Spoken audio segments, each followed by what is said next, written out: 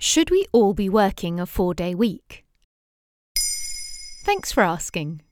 One of the unsuspected consequences of a global pandemic is a re-evaluation not only of how we work, but what work means to us.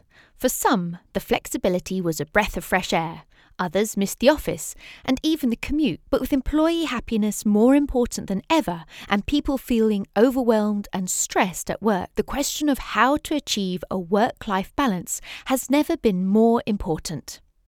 One approach is the 4-day week. Starting in June, 70 companies around the UK are testing it out as part of a nationwide trial. The pilot is running for 6 months and is being organised by 4-Day Week Global in partnership with think tank Autonomy, the 4-Day Week campaign, and researchers at Cambridge University, Oxford University, and Boston College.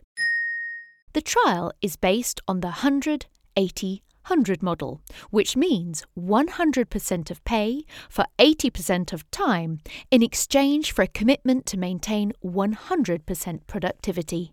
But how will they keep productivity the same? Interestingly, working longer hours does not necessarily mean working more productively.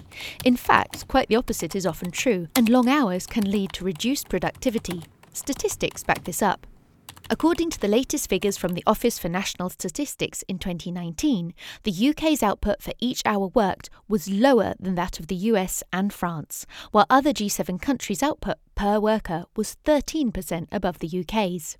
Also, working long hours can lead to depression and even burnout for employees. Studies suggest that more time off results in a happier, more rested workforce, which results in productivity increasing.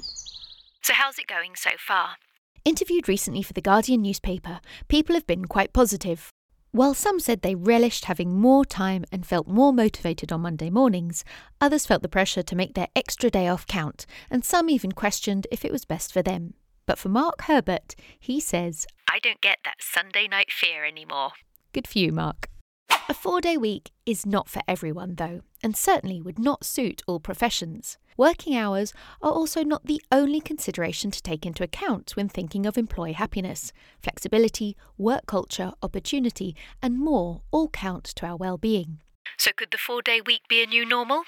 We will have to wait for the results of the trial, but maybe soon you too will be working 4 days and Sunday will be a little less scary. There you have it. Now you know if you would like to take part in the 4-day work week trial.